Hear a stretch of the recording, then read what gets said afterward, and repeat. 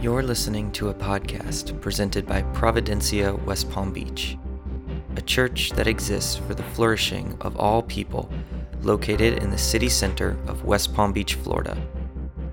Our hope is to love our city, listen to your story, and practice the grace of God.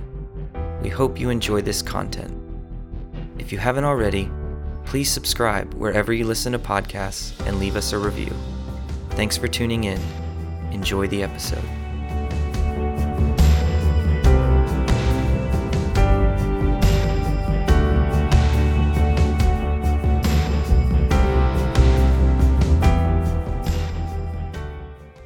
Tonight's scripture comes from Matthew chapter 1, verses 18 through 24.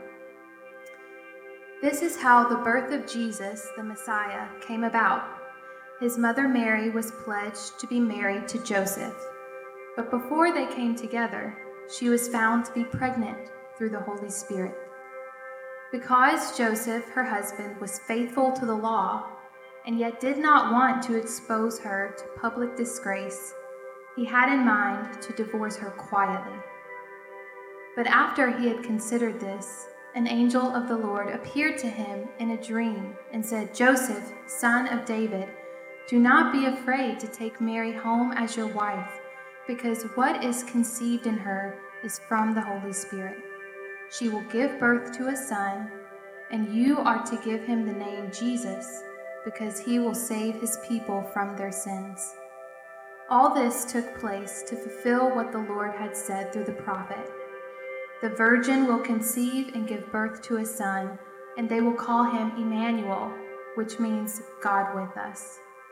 When Joseph woke up, he did what the angel of the Lord had commanded him and took Mary home as his wife.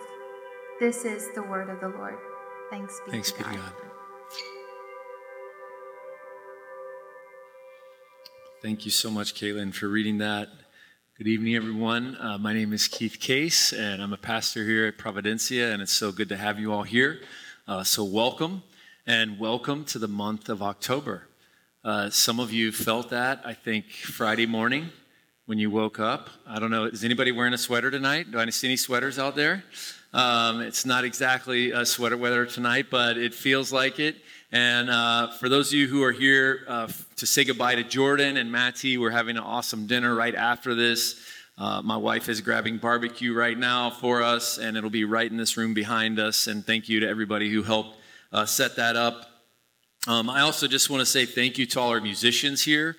Just sitting here tonight and being led by different voices up here and the diversity of sound and music calling me into a space of worship. I'm just grateful for Danny Brunges and his leadership and all the voices that are committed to this space. And I also want to say thank you to the musicians who are out in our city bringing beauty to our city this weekend. Emily Blaylock here was killing it yesterday. Unbelievable. Every time I hear Emily, she's just getting better and better. And yesterday, she was stopping people in their tracks. It was really, really cool. Andrew on Friday night over here with Root Television was holding down the Subculture Alley and bringing it. His band is like my kid's favorite, or at least my son's favorite band now in West Palm. And just grateful for him and Perry. I don't know if Perry's here. I don't think Perry's here. But Perry was playing also on Saturday. Just so awesome. I'm like one of the oldest people in this church at 46. And to be led by younger people, it's powerful. It's inspiring. It's so cool. I'm not only emotional about that, I'm emotional about other things like saying goodbye to Jordan and Matty tonight. And I'm also emotional about the hurricane. I know that there are families here tonight directly impacted. Homes and memories and neighborhoods.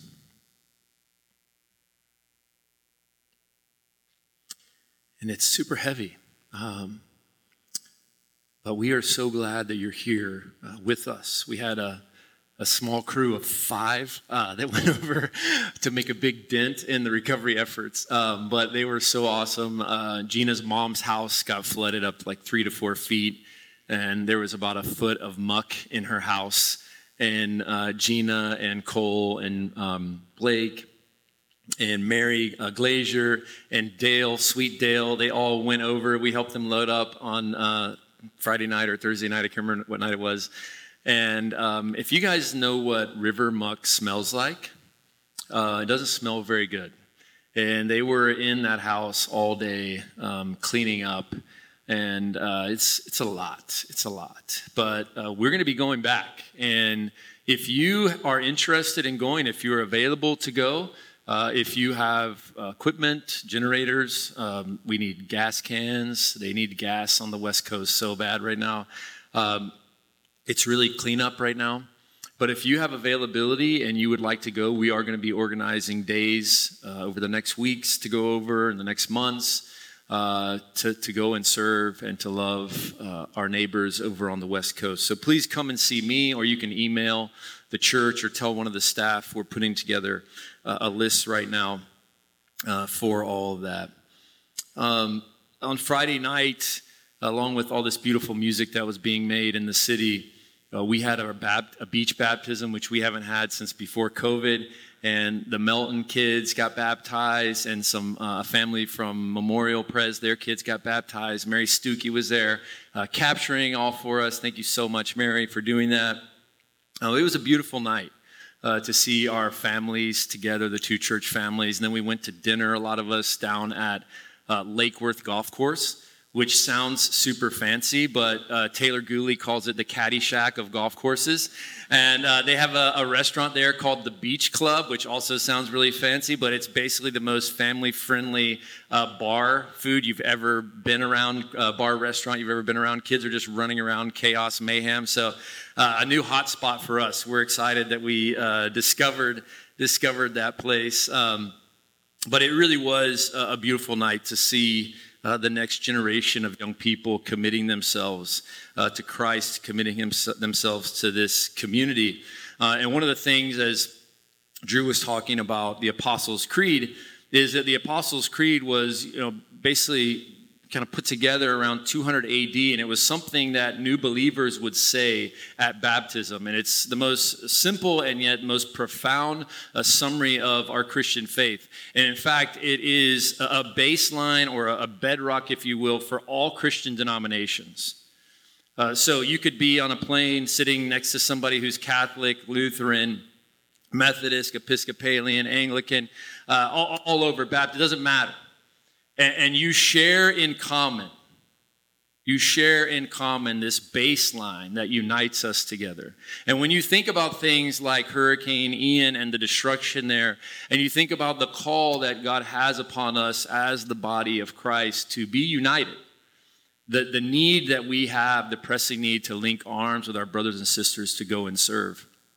If anybody has critiques about our family called the church, it's me.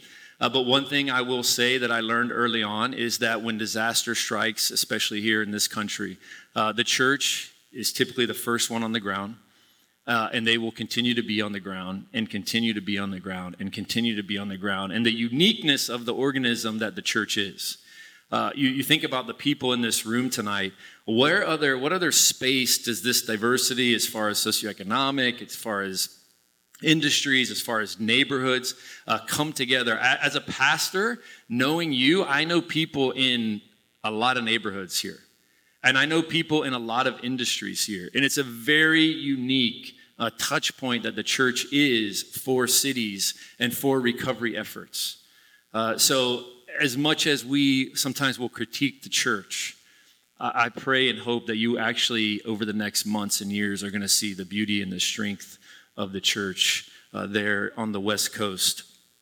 But as a church, this Apostles' Creed is one of the things that unites us, and it really answers 4 questions. Who is God? Who is Jesus? Who is the church? And what is salvation? And tonight, our scripture is focused on that second question of who is Jesus. And if you're visiting tonight and you're maybe exploring the Christian faith, or And maybe you've been away from church for a while, or maybe you've been hurt in church, but you're coming back and just kind of seeing, what is this all about? One of the invitations I would really give you is to answer that question: who is Jesus? There's a lot of noise out there, but who is Jesus? And starting this coming week on Wednesday night, Bob Gersmeyer, where's Bob at? Bob, could you just stand up real quick, Bob? Dr. Bob, brilliant Bob. Bob has like about 7 degrees. Some of them include PhDs, masters. So he's like Gandalf kind of, but from Harry Potter world. And so anyway, he's an amazing man, and we're so glad to have him here, part of this community. And he and Drew are going to be teaching a class on Wednesday nights on parables, and we're really, really excited about that. So thank you so much, Bob, for doing that. And I did also want to mention that Taylor is here. Taylor, could you stand up just for a second? Yeah. Taylor attends Memorial in the morning, and she is an MDiv student, and she has a passion for prison ministry, and she is teaching the the Monday night women's Bible study. A lot of the women there are from Memorial. There are some of you that come from Providencia. And Adeline in the back. Adeline, could you stand up? Yes, Adeline in the back. Her and her husband, Dan, who I'll introduce in just a little bit, they both go to Memorial as well, and they're co-teaching it, and we're just so grateful for you guys. Thank you so much for leading the women on Monday nights. But as we come back to this question of who Jesus is, and to this line in the Apostles' Creed, it essentially says, we believe in Jesus Christ, his only Son, our Lord, who was conceived by the Holy Spirit, born of the Virgin Mary. Jesus Christ, his only Son, God's only Son, our Lord, who is conceived by the Holy Ghost and born of the Virgin Mary. Who is Jesus? When I first moved here to West Palm Beach, it was about 9 years ago. And I started taking people out to eat who were from here. And most of them were older, and they would tell me stories about West Palm Beach and growing up in different neighborhoods and the transformations that had taken place in them, and that things just weren't the same anymore. That was one of the themes, things were not the same. And at the time I think we were in the midst of an election, and things were not the same in this country anymore, and they were talking about that and kind of grieving that. And one of the things I began to ask people is, when in your time in this country did you experience unity? When did you, in your memory, when was this country the most unified? And one of the things that people began to say, for those who were alive at the time, was that September 2nd, 1945, it was when the peace treaty was signed with Japan to basically end World War II. That when that was announced on the news, parties broke out across this country for 2 days straight. For 2 days straight. This one woman named Jane Sanders, who goes to First Pres North Palm Beach, told me that her mother burst open the back screen door, screamed at the kids that the war is over. They were on their swing set, and she just ran out into the street, and kids were just running all over the neighborhood, out into the street. They ended up having this huge block party. And about 5 hours later into this block party, she looked down at her dad's feet and realized he had no shoes on. That he was so excited about this news that had come that he forgot to put on his shoes. A very proper man forgot to put on his shoes and just ran out into the streets.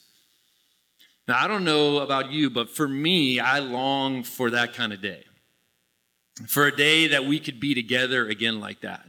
I know some of my neighbors in my neighborhood. Thank God Gina's in my neighborhood. That's an easy neighbor to love. But I don't know all my neighbors. There's a breakdown in our country, in this segment even of our country here in South Florida, as so many people are transient, so many people are not from here, that we don't know each other. But to imagine, to dream of a time where we could have block parties like that, where we could have neighborhood parties. And some of you might have experienced that in your childhood. Some of you may experience it now. But to experience it as a country, that this country that wasn't even being bombed, really, that wasn't even in the midst of the war, Hawaii, obviously, but mainland, We didn't have forces occupying us, but we were celebrating the end of a war on a distant land. These emotions that, at least I'm feeling, Matthew, he was arousing these same types of emotions in the people of Israel and the people who were outside of Israel, Romans, different people, Greeks who were interacting with his text, with the Gospel of Matthew. Because what he was saying to them as he's telling the birth of Jesus is that he was saying that there was this Messiah coming, this anointed one, this warrior king. And a warrior king, or a king is a warrior. Why? Because they become a liberator. They are a freedom fighter, if you will. And Matthew is saying a freedom fighter is going to be born. A freedom fighter has come and is coming. And freedom is right there. Liberation is right there. We can taste it. We can see it. The hope is swelling. That this is what he's building up in us. It's fascinating. All the Gospels record this. They record the name of the mother of the liberator, the one who carried the liberator in her belly, in her tummy. I still think that's the craziest thing. It is the wildest thing. Like kangaroos, I was like, that's really cool. They do that. And I've seen pregnant women my whole life, and I still think it's the wildest thing in the world. Can I get an amen? It is wild. And God came into our world that way. That the God of the universe, the God who created the cosmos, we're still can see new places, new stars, new galaxies, where's the end of it? Nobody knows. Does it end? Maybe not.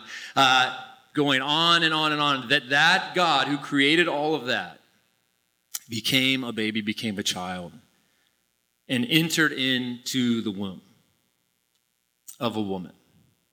The curse in Genesis chapter 3 says that the woman would have pain through childbearing. And that we learn through this text, through Matthew, that salvation is actually going to come through the pain. That salvation is going to come through the pain of the birth. And through this woman, Mary, that Mary will carry this child into the world. If some of you come from a Catholic background, you grew up blessed to get more of Mary than those of you who grew up if you had a Protestant background. Thank you, Protestant Reformation. We have made very little of Mary in reaction to the Catholic Church, that we turned the volume way down on the significance of Mary. But I would encourage you to spend some time turning the volume back up on this woman's life and on the realities of this woman and what she did and how she was so significant in the history of what we have come to call the Christian faith. There's only 3 people mentioned by name in the Apostles' Creed: Jesus, Mary, and Pontius Pilate. And if you were to take contrasting figures between Mary and Pontius Pilate, you find quite a contrast. Quite a contrast. That we as a church would be called back to spend time with Mary, not just at Christmas, but throughout the year. Going deep here just for a second theologically, Jesus has always existed as part of the Trinity, but he became a child. This is the mystery of our faith, that God would take on flesh. These are deep theological mysteries and concepts. But we hope that as we read the Apostles' Creed, or as we recite the Apostles' Creed, and we say things like Jesus being born of a Virgin Mary, that they would not sound so rote. I mean, sometimes when we say these things, we have to say them in a way that it sounds very dry, right? And it's kind of so we can all stay on beat. But I would encourage you to get the Apostles' Creed. You can Google it and print it out, have it on your phone. Spend some time with it over these next months to say it, to memorize it, to recite it, and that it would be actually a thing that would expand your imagination. I mean, what does this mean? I'm sitting up here thinking it's wild that women carry a baby inside of them, right? Like that is what God did. That's what the God we follow did. It's wild to me that these would be the things that we would contemplate and think of as we read that creed. Mary gave birth to liberation. And this, friends, is a miracle. The breath of God, the artistry of God on display in Jesus taking on flesh. And when we confess this, again, that it would not be something static, but dynamic, packed with life, vitality, and wonder. You know, Jesus not only comes through the pain and miracle of childbirth, but also through the scandal of this miraculous conception. You know, Joseph didn't want to disgrace her, but he was going to divorce her quietly. And he didn't know exactly what was happening. Potentially, he was embarrassed. He was ashamed. Maybe he thought that his wife had been with another man. And into all these questions and insecurities comes the voice of the Lord, an angel in a dream. And what does that angel come and say to this man? He calls him Joseph, son of David. Joseph, son of David. Now, right before this text, we started off in verse 18. The first 17 verses of chapter 1 of Matthew are a genealogy. And you probably never read them in church. Why? Because we're in the West. We're here in the U.S., and we don't really think about genealogies. We don't really think about our family lines unless you're somehow related to some famous person somewhere. Maybe you claim that lineage. Maybe you did Ancestry.com. I did it, and I still only know my grandparents' names. But there's a man here. There's a man here who I said I was going to introduce to you later. His name is Dan Kita. Dan, could you please stand up in the back there? Dan is a PhD student. Yes, you can clap for Dan. Dan is on staff now with Memorial. He is a PhD student here, and he is also from Kenya. And Dan knows his tribal lineage, his grandfathers back 14 generations, like knows them by name, right? And the community he lives in, everybody in that community, he can go up to a kid, ask them who their grandfather is, and know how he's related to them. Very important for us here in the West to know that there are things that we won't even see in Scripture, that we won't even recognize the realities and the significance of them. One of the things that the women will sadly have to do in their women's Bible study, because they're reading through the whole Bible, is they're going to have to read the book of Numbers. The book of Numbers is just a bunch of names. It means nothing to us really here in the States because we don't really care back that far. But for Dan understands the significance because this is my tribe, this is my community, these are my people. And so when the angel says to Joseph, he calls him the son of David. He's saying, David, remember your lineage. Joseph, remember your lineage. Remember where you came from. Remember who your people are. Remember that this is their hope, that this has always been their hope. That the liberation that is coming is actually coming through the woman that you're going to take as your wife. The hope of your generation, the hope of your genealogy, the hope of your people. That's amazing. It's coming through your wife. Now that definitely kind of throws the patriarchy thing up a little bit side down, right? Like, what is Joseph here in this role? I'm just taking her as my wife. All right. And it's pretty easy. She's doing all this. Liberation coming through this woman. Unbelievable. The hope of your people is in Mary. Take her. The miracle of liberation is coming.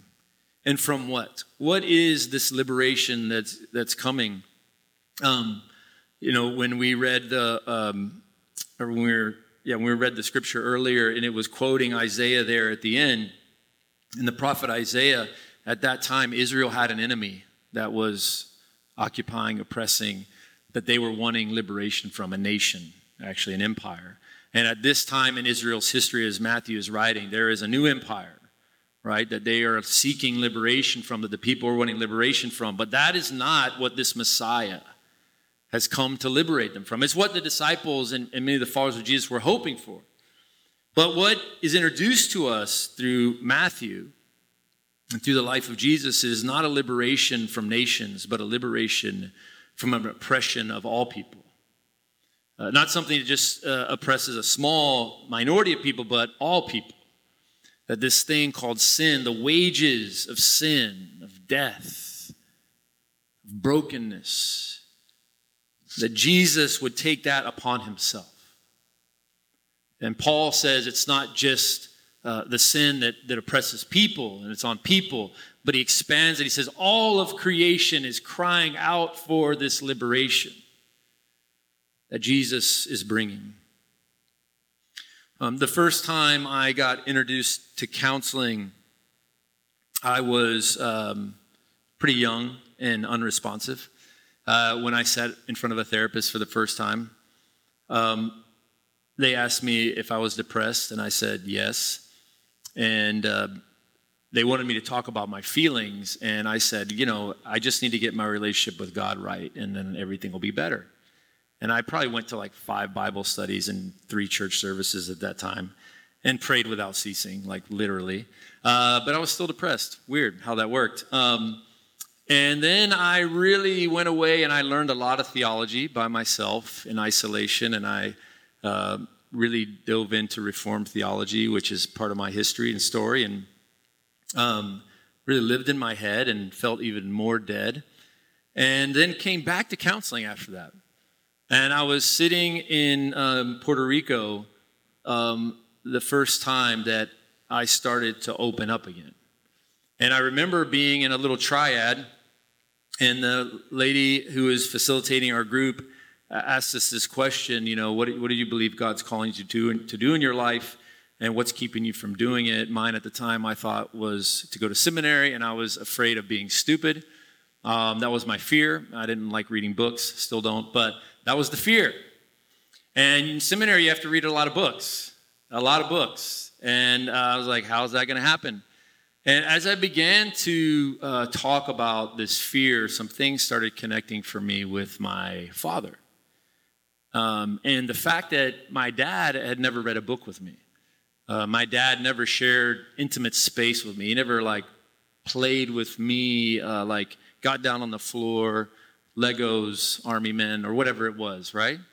That we never occupied that kind of space together. Wild as you begin to dive into some of the things, the journey it takes you on. And the therapist was, asking me this question, and she said, is there pain there? And I said, yeah, I think there's pain there. I just can't touch it. And she said, what's keeping you from touching it? And then it just broke. And I wept, and I wept, and I wept. One of the things that woman was offering me in that moment was that though I was afraid of my own pain, so much so that I had distanced myself from it, stuffed it down, developed a whole lifestyle of being able to escape it and avoid it, this woman was offering me this incredible gift that she was not afraid of my pain, and she would sit with me in my pain, be with me in my pain. And it was truly liberating. It brought me home into my own self, into my own skin. It's one of the things about this text from Matthew and from the Apostles' Creed that may not hit you at first, but what we believe in the Christian faith is that we have a God who became Emmanuel, that he is God with us, that he is the God with us so much that he would enter into the life that we live through suffering. We were sitting there singing the song about Son of Suffering. And I leaned over to Lily, who just sliced her foot open this past week. I was like, Lily, Jesus knows what that's like. He knows what suffering is like. that we have a God who has entered into it and is not afraid of our suffering, that he is closer to us in many ways than we are to ourselves. While I may be afraid of seeing all of who I am, that Jesus is not. And that's part of the gospel that we believe here, is that this is a place that you can dare to risk not only touching the suffering of your life, but also feeling the joy of your life, because that might even be more scary. We have a God who says he is with us in all of that he's come to set us free to a vitality of life with him. We are outside of the garden. We don't live in the garden right now. We live outside of the garden. There is suffering around every corner. We talked about it earlier. Hurricane Ian is a prime example. But how do we as a people maintain vitality of life? The gospel offers it to us. The gospel offers it to us, that we get to bring all of who we are to a God who it is not too much for. It is not too much for. Let us pray.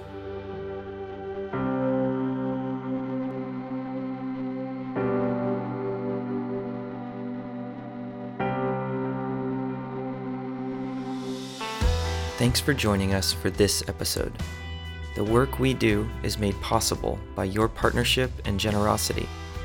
If you enjoyed the content and would like to support our work, please visit providenciawpb.org and click on the Give link.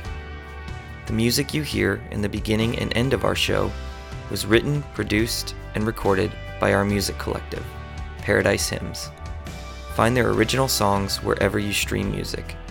Thanks again, and have a blessed day.